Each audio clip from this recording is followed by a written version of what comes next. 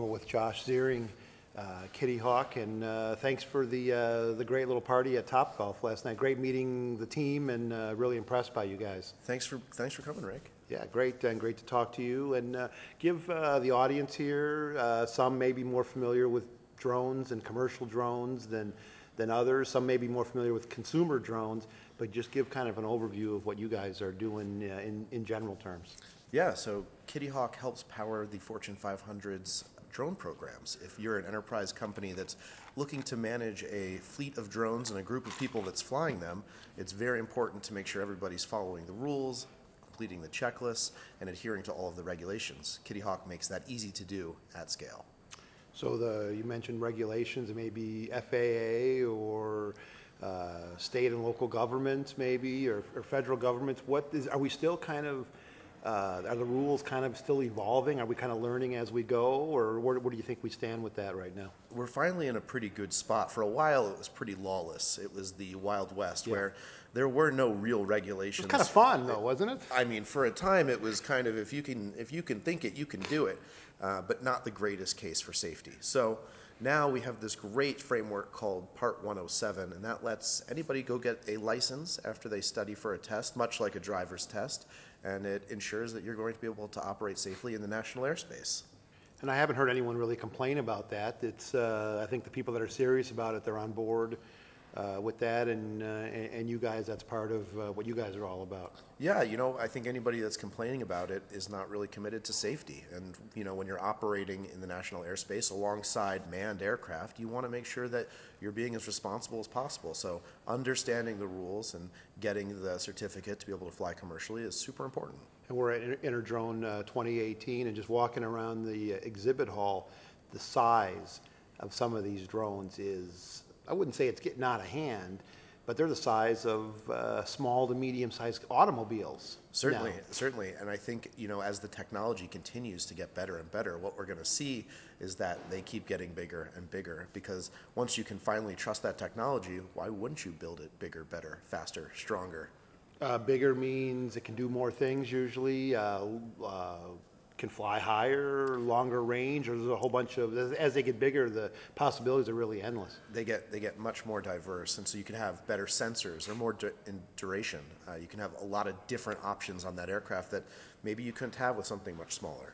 So we talk sports here on Sports Tech and then iHeartRadio segment, and drones in sports. Some people I mentioned that I was coming to the show to some people, and their head kind of tilts to the side like, why? But drones in sports is really, maybe behind government or military type work, sports is maybe the industry where drones has really found a niche. It's picking up speed, and it's really changing kind of the way we watch, view, and cover sports. Yeah, I love drones in sports. I think there's a lot of opportunity there. And, whether it's a drone going behind a rally car to get a shot that you would never otherwise get, or a drone making a map of a stadium so that you can understand the angles of the sun before you show up to a place you've never been before, that's really going to be able to change the way that you consume this or make plays. There's so much opportunity for drones in sports that just having that new tool opens up a world of possibilities. I think it's given fans the chance to see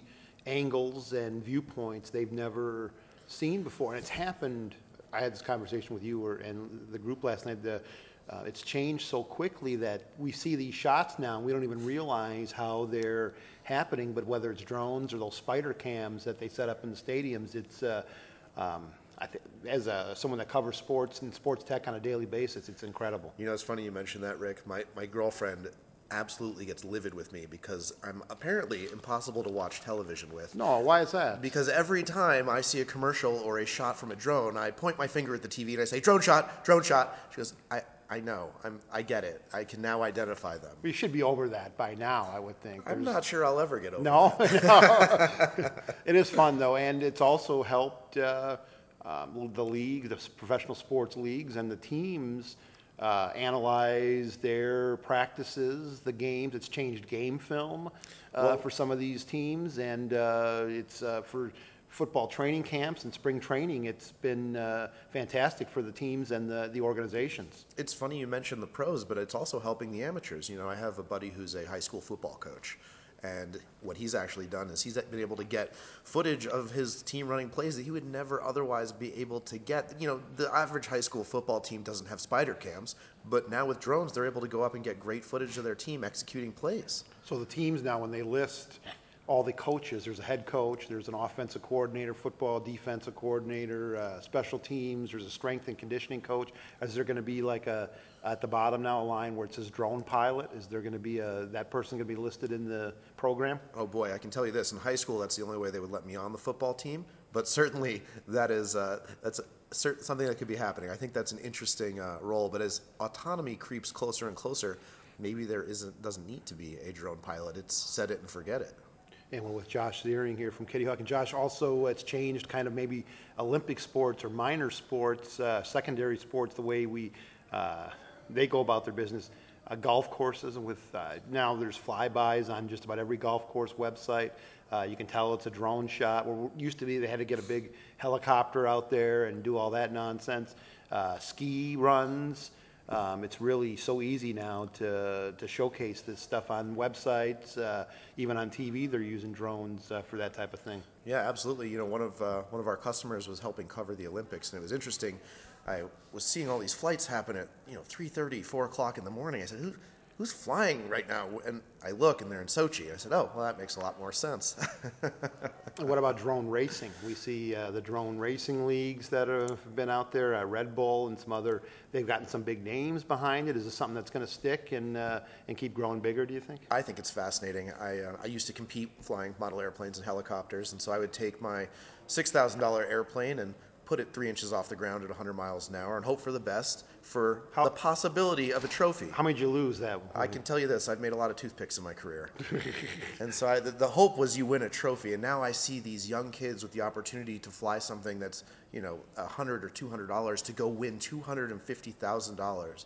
And to watch the dedication and the thought that they're putting into this is absolutely fascinating. And to be honest, I'm a little jealous of what they're doing. Yeah, I wasn't paying much attention to it until they started getting some big names and companies and brands behind it. When that happens, you got to take notice of it then. And it feels like you're in a movie of Tron. It's really exciting. And yeah. I think it's just an awesome new way to experience a different kind of sport that you never otherwise would. It's a brand new version of motorsports. Wrapping up here with Josh Ziering, and you may recognize the last name. I even, just in passing, I asked Josh about his last name, and a certain actor on TV, Beverly Hills 90210 and other shows, and he said he is related to Ian Ziering.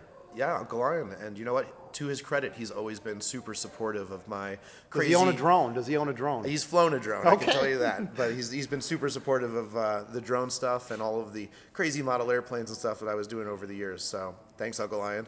All right. For a holiday present, he didn't give you your first drone or model airplane, did he, or anything? No. No, it's he gave me a Power Wheels. Talk about motorsports.